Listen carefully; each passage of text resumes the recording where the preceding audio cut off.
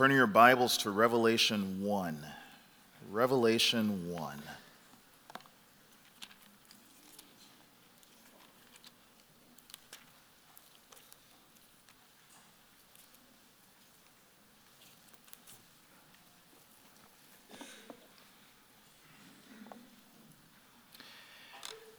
And once you're there, say, I'm there.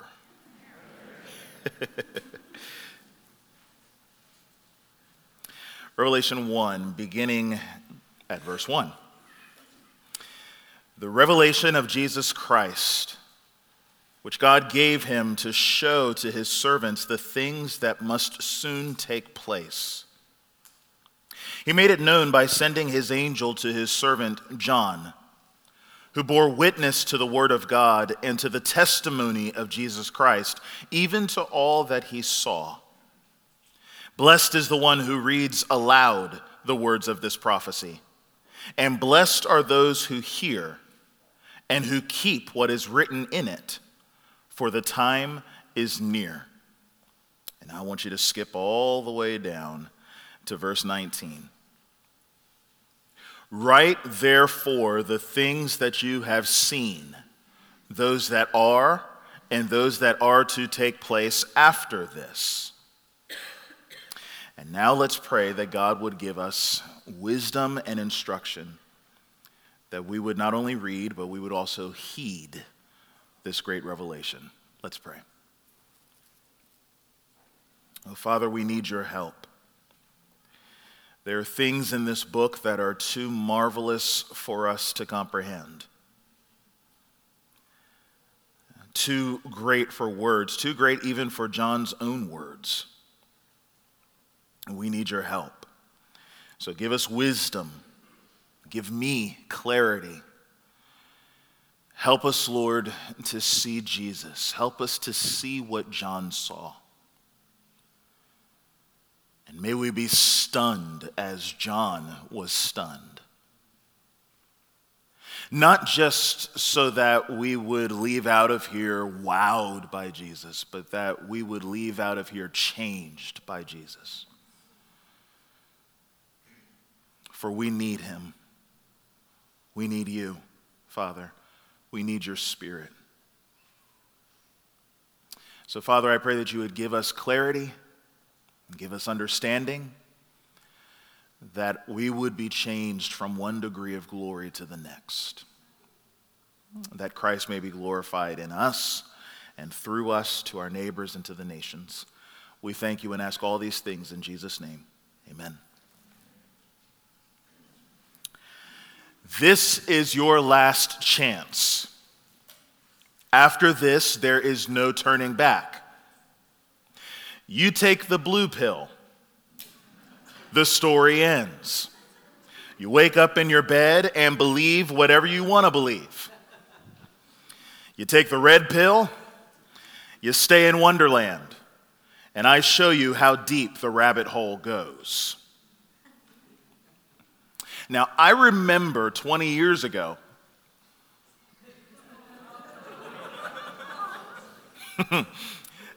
yeah, I thought the same thing.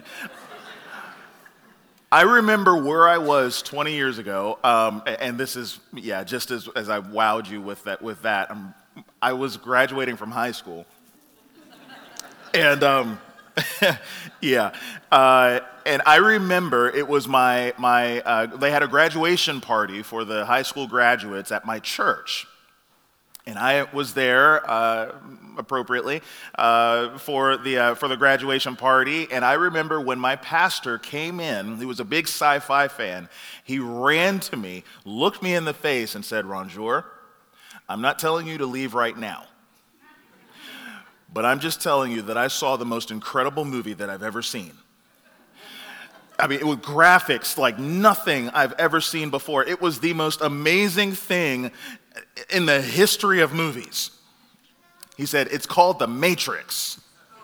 And you have to see it." He's like, it was the most innovative thing I've ever seen, blah, blah, blah, blah, blah. And so, of course, we did go to see it, and we were amazed by it. But you remember what the premise was. The premise was that reality as you know it isn't. right? This is not the way things actually are. This is just an appearance made by machines and computer programs and so on. It gets weird after that. I'll just stop right there. But the idea was, if you just take this pill, then your eyes will be open and you will see reality as it actually is. You will see how things really are. Folks, we live in the Matrix. To be sure, this is all real, so I don't want to freak you out or anything. This isn't a computer program. If somebody smacks you across the face, it will hurt, because they actually did smack you across the face. But what you see of reality is only a part of reality. What you see and what you perceive is only a piece of the puzzle. There's more to reality than even you could imagine. John, if I could use the analogy from the Matrix, took the red pill. And when he did, his eyes were opened to see reality. At least as much of reality as he could humanly handle. He saw ultimate reality. And ultimate reality is a person. Ultimate reality is a man who is also God. 100% God, in fact, and 100% man. And all of the universe and all of history centers on him. So much so that if you've got plans for your future and you don't include him, good luck with those plans. Because the plans for your future must include Jesus. Why? Because the plans for the future includes Jesus. And he is the centerpiece of it all. Take him out of the equation is like taking the sun out of the sky. How's that going to work? Can you imagine a sunless sky? Can you imagine a moonless night? Well, you can because of the cycle of the moon, but can scratch that analogy. Can you can you imagine the centerpiece of existence out of the equation, out of the question? That's what it's like to imagine history without Jesus. Now, this is an interesting thing because John is writing, as he says later on in chapter 1, John's writing in exile. He's living on the island of Patmos, right off the coast of Turkey, kind of in between Turkey and Greece. Right in the middle, there's this little tiny island called Patmos. It's still there to this day. And he was essentially an Alcatraz. He was there in prison. He was sent there because he was a nuisance. His words, he was there because of the word of God and the testimony of Jesus Christ. The world at that day, just like the world in this day, considers that a nuisance. So they banished him to the Isle of Patmos, where he would live the rest of his days in obscurity, in solitary confinement. He would be out there basically to die in his old age. He was the only apostle to die of old age. Every other apostle was executed. What do you think John's thinking out there? What do you think the churches are thinking out there? All of our leaders are dead, except for one, and he's got a life sentence. We're being murdered, slaughtered on a regular basis. Our greatest teachers, dead. The future of the church looks like it's in disarray. It doesn't look good. It looks bleak.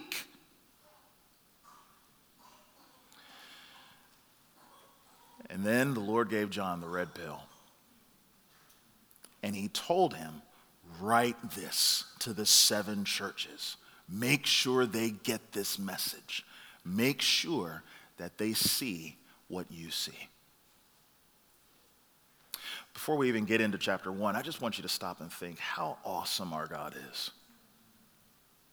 When the future looks bleak, God doesn't leave it bleak. Isn't that amazing? God gives us a vision to see where things are and see where things are headed, so that as bleak as our reality is now, if we could just get a glimpse of ultimate, total reality, then we will have the strength and the courage and the boldness to take another step and another step and another step, even if that leads us to the slaughter. What a great God. So what is it that he saw? As I said before, he got a sneak peek of Jesus, the returning king. And he wrote it down right here as we're going to read for these next few months. We're going to be going through this. And as we read this, we are going to, hopefully, by God's grace and by the power of his Spirit, we are going to see what John saw, so that we too would overcome and be faithful all the way to the end. Amen? Well, before he even tells us what he saw, he first tells us, if you will, the effects of what he saw. This vision, this revelation affects multiple people in the entire universe and in the cosmos. So first he wants to give us the effects of what he saw, and then he's going to show us what he saw. Okay, so we'll just look at that first. There are 4 different groups in here, kind of in these first 8 verses that he talks, that he points out for us to see and for us to recognize, because each of us has a different effect, if you will, when we understand this vision or this revelation. Let me just start there first in verse 1. He says, the revelation of Jesus Christ. Before he says anything, he says, this is the revelation of Jesus Christ. Let me just hold on for a moment, because some of you may think that that's false advertising, because you think that revelation is the revelation of the end times. And sure, you've got that here in Revelation. Let's not beat around the bush. You are going to get various glimpses of John's future, and some of John's future is our future too. And so you're going to get some of that in here, okay? Some of you may think that this is the revelation of the Antichrist. And you're just waiting. Can we get there? Can we get there? Come on, let's go. Can we get to chapter 13? I want to know who's the Antichrist. Is it the Pope? Is it Oprah? Who is it? Who is the Antichrist? And you're waiting for that moment where you're going to get the identification there. Some of you think that it is the revelation of 666. And that's in chapter 13 as well. And you go, okay, what is it? What's the mark of the beast? Is it a barcode? Is it Android devices? Sorry, I'm an Apple guy. I'm sorry, I got to do that. What is it? What does that mean? 666, what's it mean? Some of you, it's a revelation of the millennium. Notice all of these things are little pieces of Revelation. If we make that the totality of Revelation, we're going to miss the point. Revelation is about Jesus. The revelation of Jesus Christ. Apocalypsis is the term for revelation. It's where we get our word apocalypse. Apocalypse. So we think apocalypse, we think zombies and sci-fi and Mad Max and all of these different things. That's not what he's talking about here. He's saying this is the word means an unveiling. All right, something that God's been holding back on for just a little bit, that now he's going, all right, I got to pull the curtain from this so that you can see what you weren't able to see before. You get to see an aspect of Jesus that is never before seen until God gave this to John. It's a revelation of Jesus Christ. Now, God gave Jesus this revelation in order to show to his servants the things that must soon take place. And he made it known by sending his angel to his servant John, who bore witness to the word of God and to the testimony of Jesus Christ, even to all that he saw. So, notice the train. God the Father gave this revelation to Jesus, who gave it to his servants, specifically one servant, John, through an angel. Okay? And now we get to the first audience here. Verse 3, blessed is the one who reads aloud the words of this prophecy, and blessed are those who hear and who keep what is written in it, for the time is near. The time for what? He doesn't tell us yet. Hold on, that's coming. But first recognize this sneak peek here, this little glimpse of the returning king, it blesses those who read and heed. It blesses those who read and heed. Right now, the Lord says that I am blessed. And all of us in here are blessed because we read it. All right? Points for step one. Read the book. You read it and God will bless you. Daniel read a bit of it before. God blessed Daniel. See, all of us who are willing to read this is wonderful. But not only reading it, you've got to hear it and you've got to keep it. You've got to heed what is said. In other words, we don't read Revelation for entertainment value.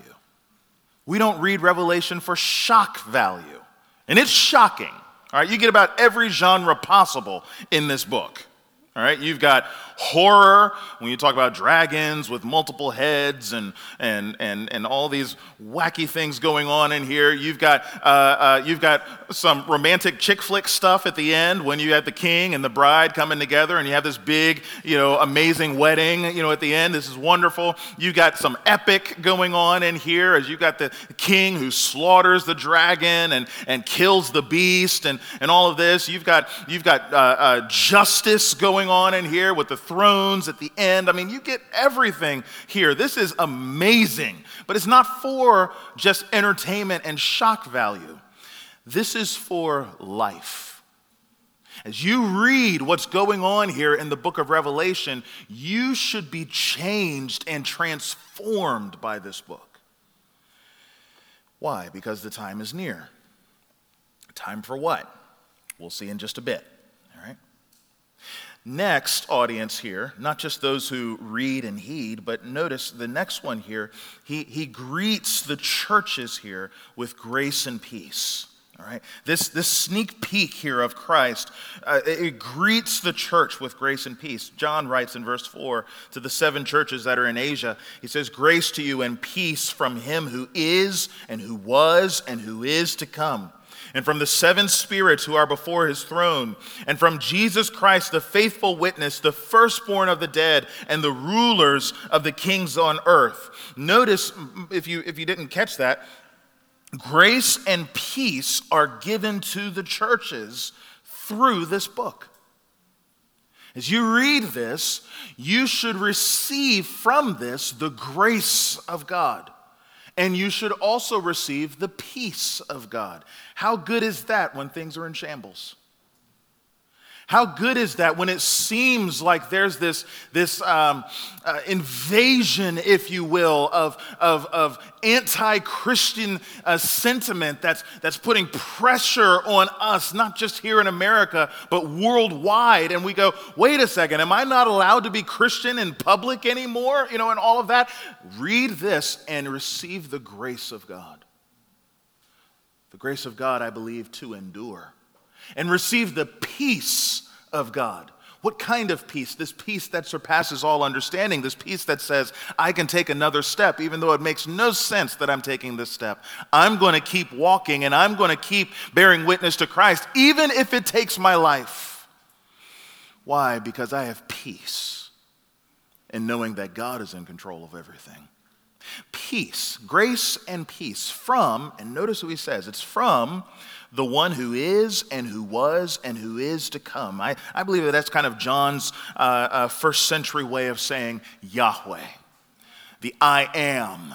And he says, let me tell you who I am is. I am is the one who was and who is to come. He is the eternal one. He is the self-existing one. Every single one of us has a birth date, hopefully. All right? You were all born. That's one thing we all have in common. This being, the one that he's talking about here, has no birthday because he was never born.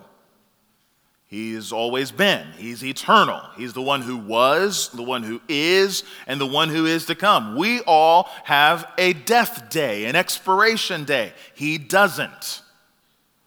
And what's amazing is who he was then is who he is now and who he will be tomorrow. This one has given you grace and peace.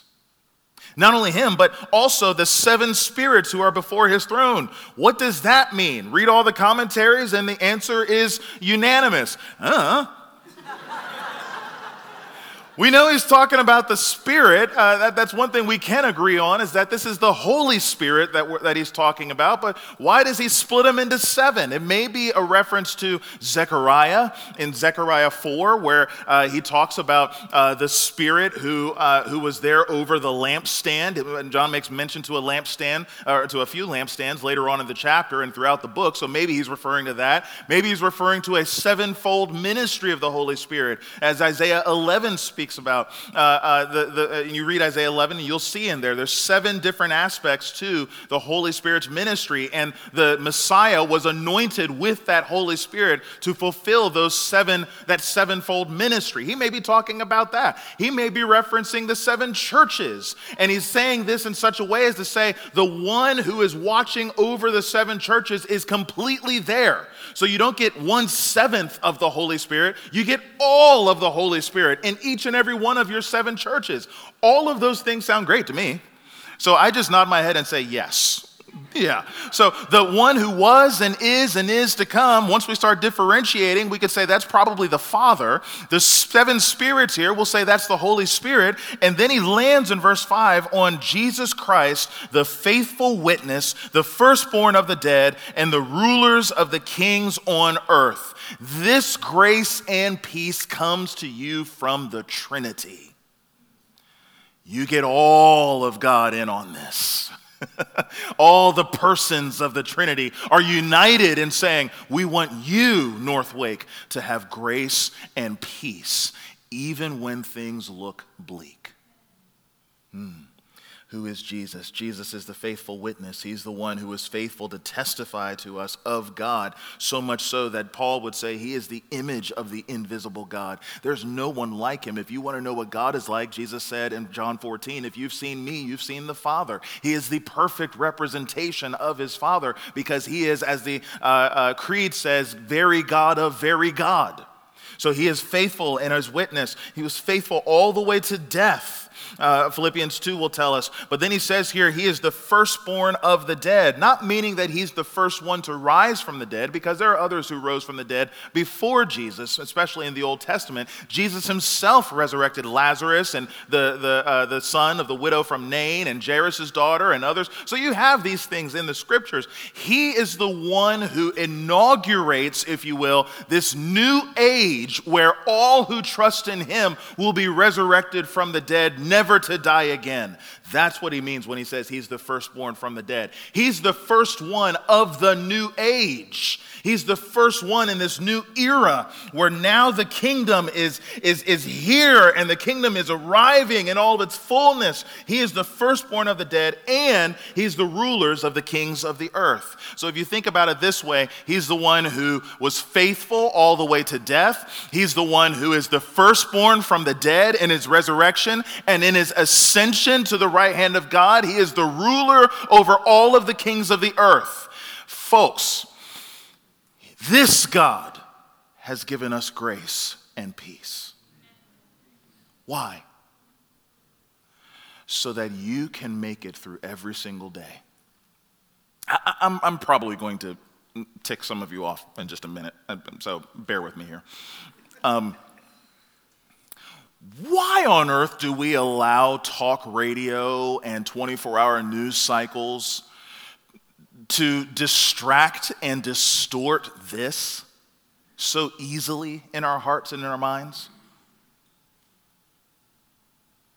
I mean, whether you're talking about Fox or you're talking about MSNBC or you're talking about CNN or anything, they all have the same message. The same message is America's going to hell in a handbasket and it's all their fault.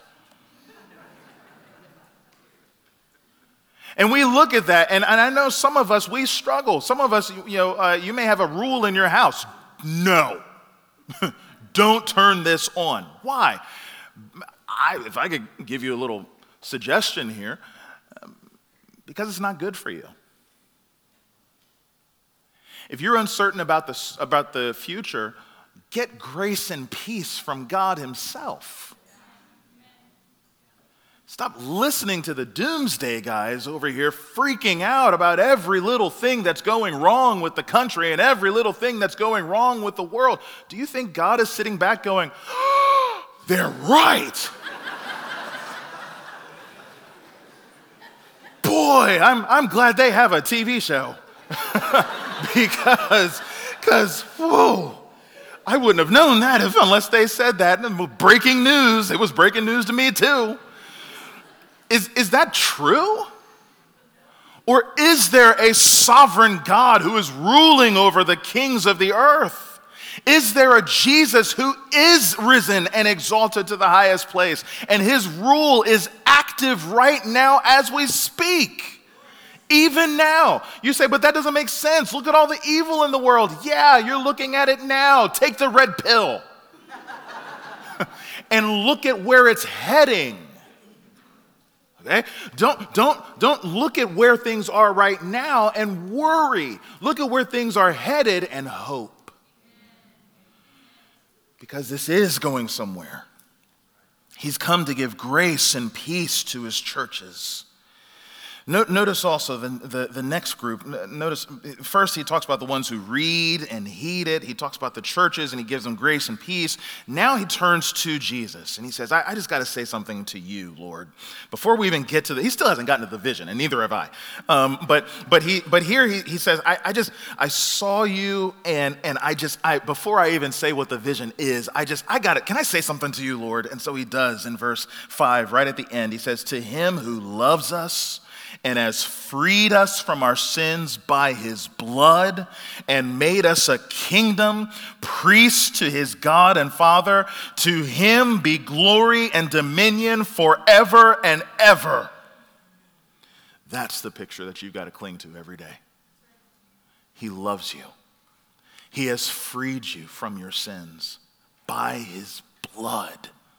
What king would lay down his life for his people? And he made you a kingdom. We are a kingdom. That's past tense. He made us a kingdom. Right now, we are citizens of the kingdom of Christ. Everything else is going this way. We're going this way.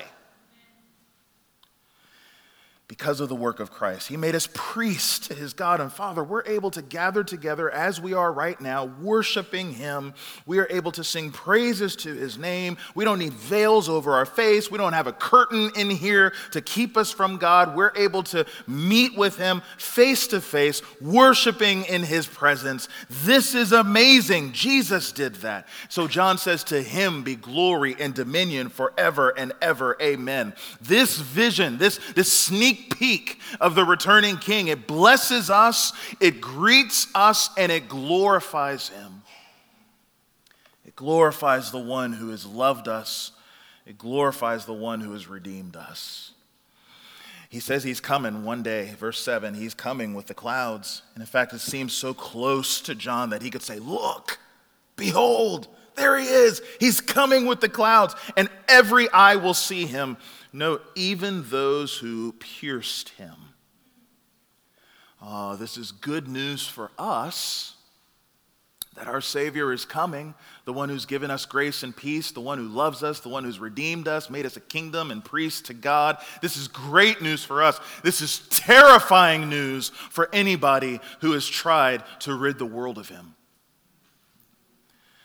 He's coming in the clouds, and every eye will see him, even those who pierced him, and all tribes of the earth will wail on account of him. Even so, amen. Jesus is coming, and when he comes, it will not be a welcome party. He's coming on a mission, and that mission is to gather his own and to take everyone else out.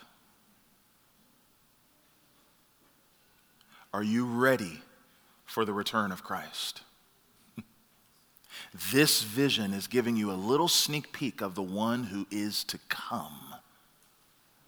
And either he is coming for you in salvation or he's coming for you in judgment. Revelation is crystal clear about this. If your future does not include Jesus, how can you live another day? You must come to him. For your sake, come to Jesus. So the Lord jumps in verse 8 and says, I am the Alpha and the Omega, says the Lord God, the one who was and who is to come, the Almighty. And now after all of this, now John says, okay. Whew, all right, I'm done. Now let me show you what I saw. And so look what he says. Verse 9, I, John, your brother and partner in the tribulation and the kingdom and the patient endurance that are in Jesus, was on the island called Patmos on account of the word of God and the testimony of Jesus.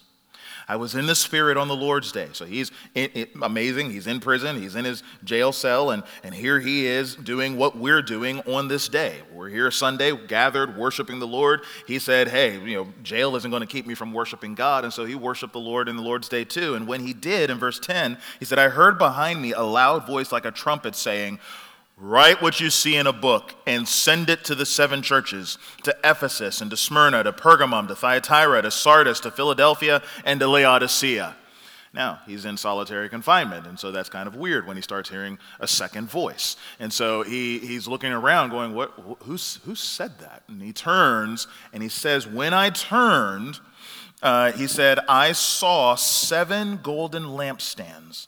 And in the midst of the 7 lampstands, one like a son of man, a reference to Daniel 7. Daniel saw the same thing, essentially, that John saw here. One like a son of man, clothed with a long robe and with a golden sash around his chest. The hairs of his head were white, like white wool, like snow. And his eyes were like a flame of fire. His feet were like burnished bronze refined in a furnace, and his voice was like the roar of many waters. In his right hand he had 7 stars. From his mouth came a sharp 2-edged sword, and his face was like the sun shining in full strength. When John saw him in verse 17, his response would probably be your response when you saw something like that in person. I fell at his feet as though dead. Passed out, unconscious, just whop. This is amazing. One, because John has seen Jesus before. He spent 3.5 years with him. John saw Jesus in his earthly ministry. John saw Jesus on the cross. He was there.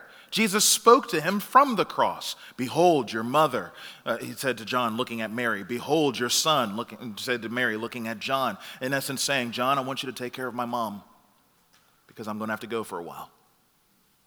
John was there. John saw the crucified Jesus. John saw the risen Jesus. Remember, John was the one who outran Peter, and then he wrote in his gospel account to make sure everybody knew that he beat him there. So he said, the one who loved Jesus got there first, just to let y'all know. He saw the risen Jesus. He saw the ascended Jesus. He was there in Acts 1 when Jesus ascended into heaven. John knows what Jesus looks like. And when John saw Jesus here, he passed out onto the ground. He saw Jesus, but he had never seen this Jesus before. What he saw took his breath away. All of the symbols that are going on in here, I think, are meant to convey that Jesus is glorious like nothing we could ever comprehend. He's got royal garb on. He's wearing a golden sash around his chest, and he's got his long robe and things like that. But what's interesting is everything else that's talked about here is about his person. That's the only mention about his clothes. Kings have to show that they're kings by things outside of themselves, like what they wear. They've got to look presidential, right? You've heard that before. They've got to look presidential. They've got to have the entourage that comes out, the Secret Service, the limousines and the SUVs and the motorcycles and the flashing lights and all of that to say, this is someone important. And when they walk in, you've got the hail to the chief. Dun, dun, dun, dun, dun, dun, dun, dun, dun, dun. And everything is meant to say, this guy's really important. Jesus shows up. And what John saw of him himself said, this guy's more important than anything I've ever seen before. I can't take it anymore. Boom, onto the floor.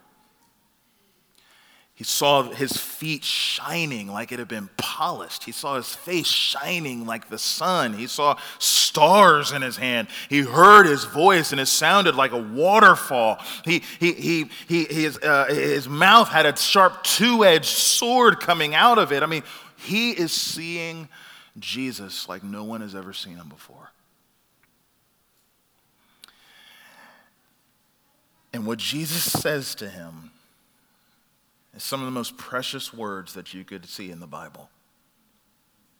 He laid his right hand on me after I passed out. And he said, verse 17, fear not. You're joking, right? Fear not. Don't be afraid. Don't be afraid. Why shouldn't I be afraid? Because I am the first and the last. By the way, do you remember before the one who was and is to come? We said that was a reference to the Father. And now Jesus says, I am the first and the last, which I think is his way of saying, yeah, me too. I am the eternal one. I am the first and the last and the living one. I died, and behold, I am alive forevermore, and I have the keys of death and Hades. John, you're in here to die. That's your reality. Folks, if anyone will come after the Lord Jesus, let him deny himself, take up his cross daily, and follow him. What does that mean? It means, like Paul said, we must die daily. And in any given moment in history, we are wildly outnumbered. And it doesn't always look good. It looks bleak many, many times. We don't see people coming to Christ in droves. In fact, we see people working legislation to hamper our witness. And we see people who are putting pressure on us and intimidating us and doing what they can to say, stop it.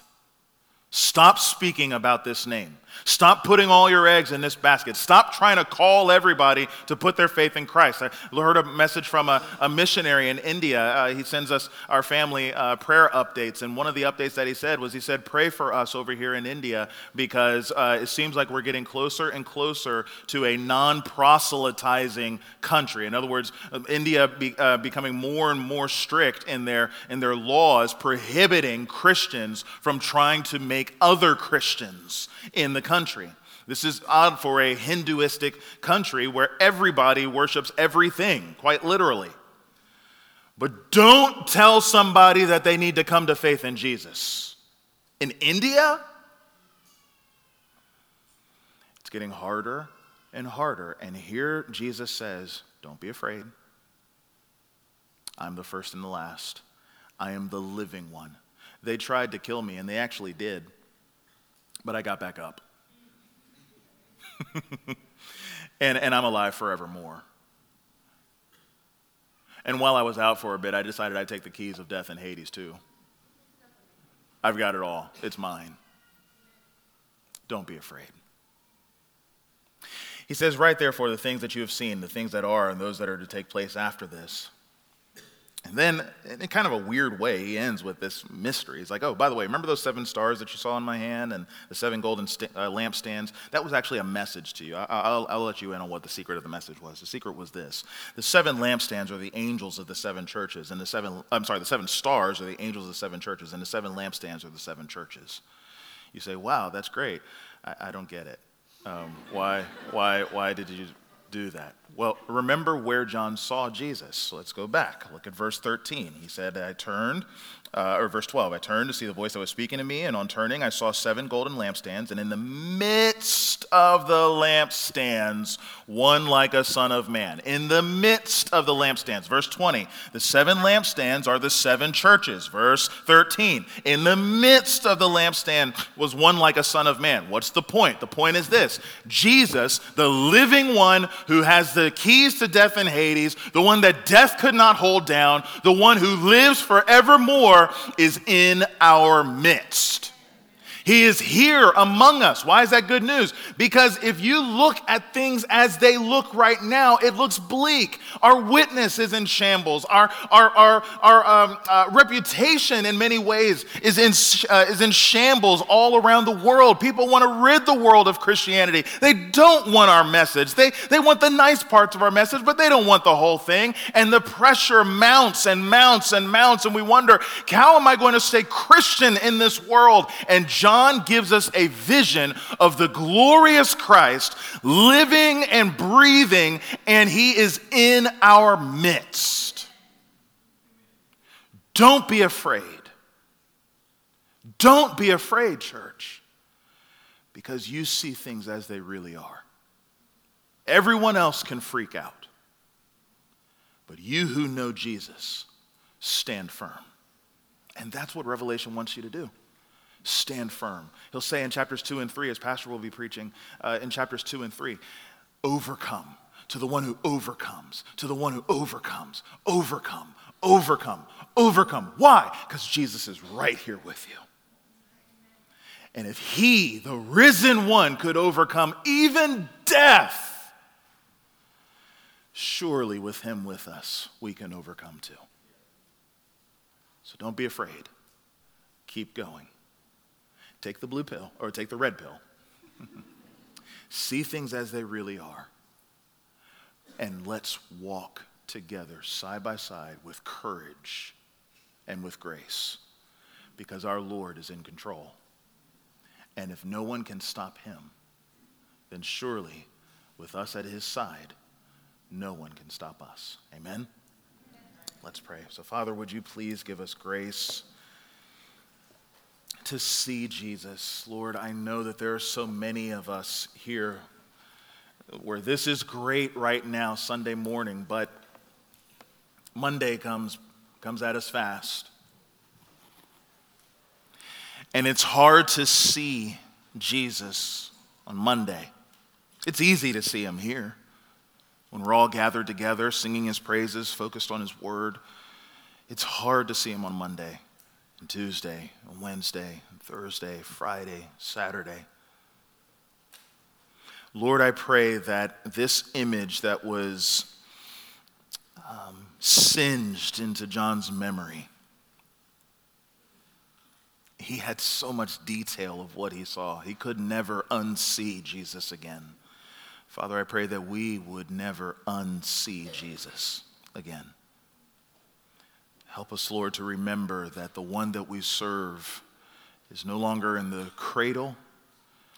He's no longer in the grave. He lives, and he lives forevermore. And so may we go with great boldness and courage to share the love of Jesus with our neighbors. And may we overcome every temptation. May we overcome every ridicule, because we know our Savior lives. We thank you. As we respond to your word, Lord, may it grow roots in us and bear much fruit, that Christ may be exalted among us, we pray in Jesus' name. Amen.